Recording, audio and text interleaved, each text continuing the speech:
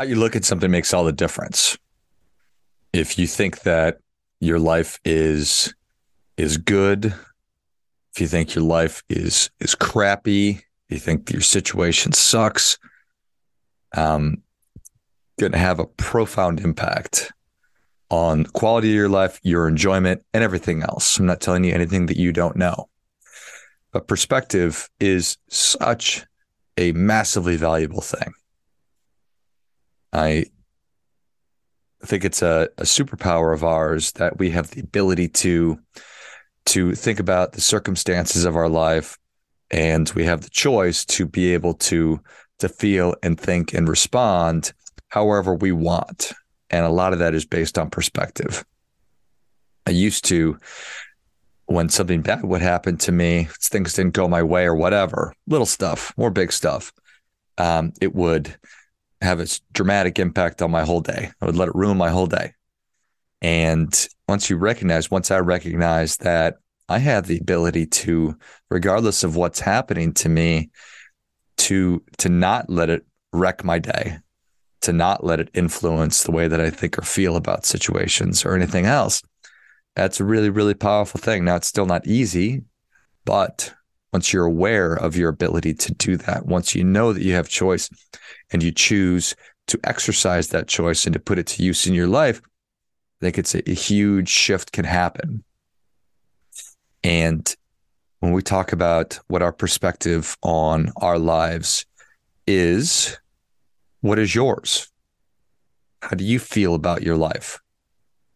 Do you feel like things are happening for you? Do you feel like things are happening to you? Do you feel like you have a good perspective on life, or is your perspective bad? It's how you look at something makes all the difference. And this is true of every aspect of our lives, from our physical bodies to the work that we're doing, to our family life, and whatever your hobbies are, up and down, everything. You have the ability to decide how it is you want to feel. And that's really what perspective is. So on Memorial Day, I wanted to talk about how I owe. I owe so much. And I owe so much to so many people. And the reality is, so do you.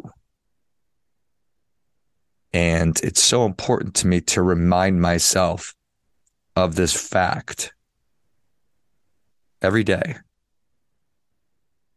that I owe. There are so many people who came before me that made the life that I have possible today.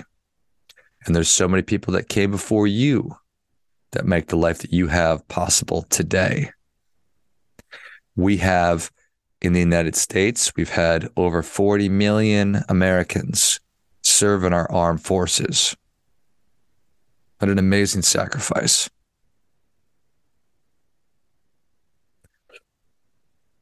And we've had 1.3 million, more than that, serve and pay the ultimate price and give their lives in service of our nation and the lives that we have today. Right now, there are over 680,000 police officers who are serving and protecting our communities. There are over 1 million firefighters who are keeping us safe.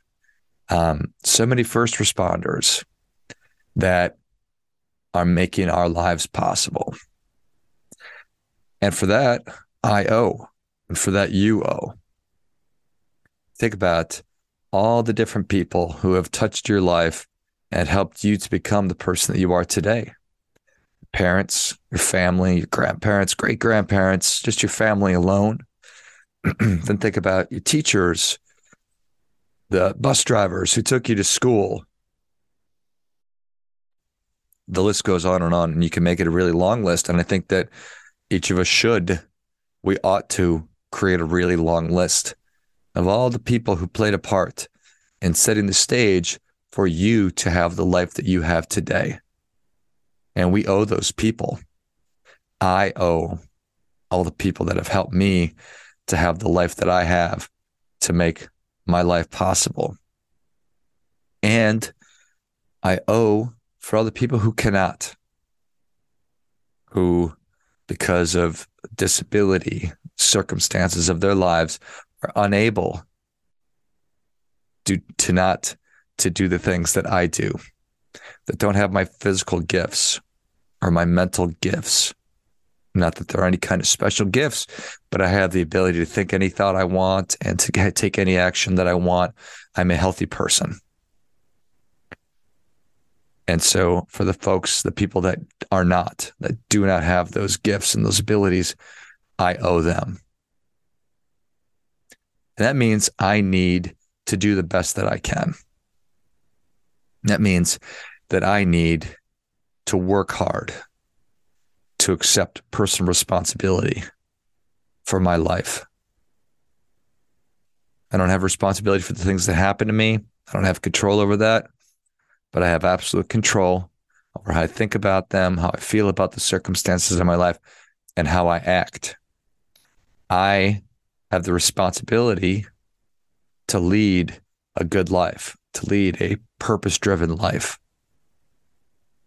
I believe that I am so incredibly fortunate to have been given the gifts that I've been given. I talked about a second ago. It's not like I'm a genius by any stretch of the imagination, but I'm smart enough. I'm not a world-class athlete by any stretch, but I'm strong. I'm healthy. I can run. I can lift weights. I can pick things up. And I'm grateful for all these gifts that I have. And I believe because I've been given these gifts and because so many people that have come before me, so many people did come before me, and there's so many people out there who are working hard on our behalf, that the world expects more of me. The world expects more of me than it does of other people because I accept the responsibility. I recognize that I owe. And because of that, I choose to examine and explore what's most important to me, what matters in my life, what matters, what is important for my family, what matters, what is important for me as an individual, what matters, what is important for me and my community. What are the opportunities that exist for me to accept responsibility, to observe and to see there's an opportunity right there, that nobody's doing anything about that. I will do something about that. I will do what is necessary. So I understand what matters. I do what matters.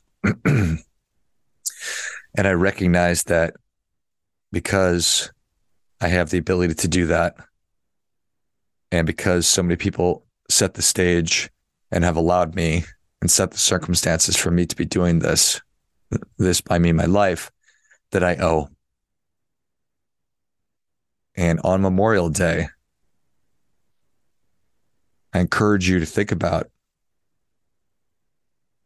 who in your life made the conditions possible for you to have what you have.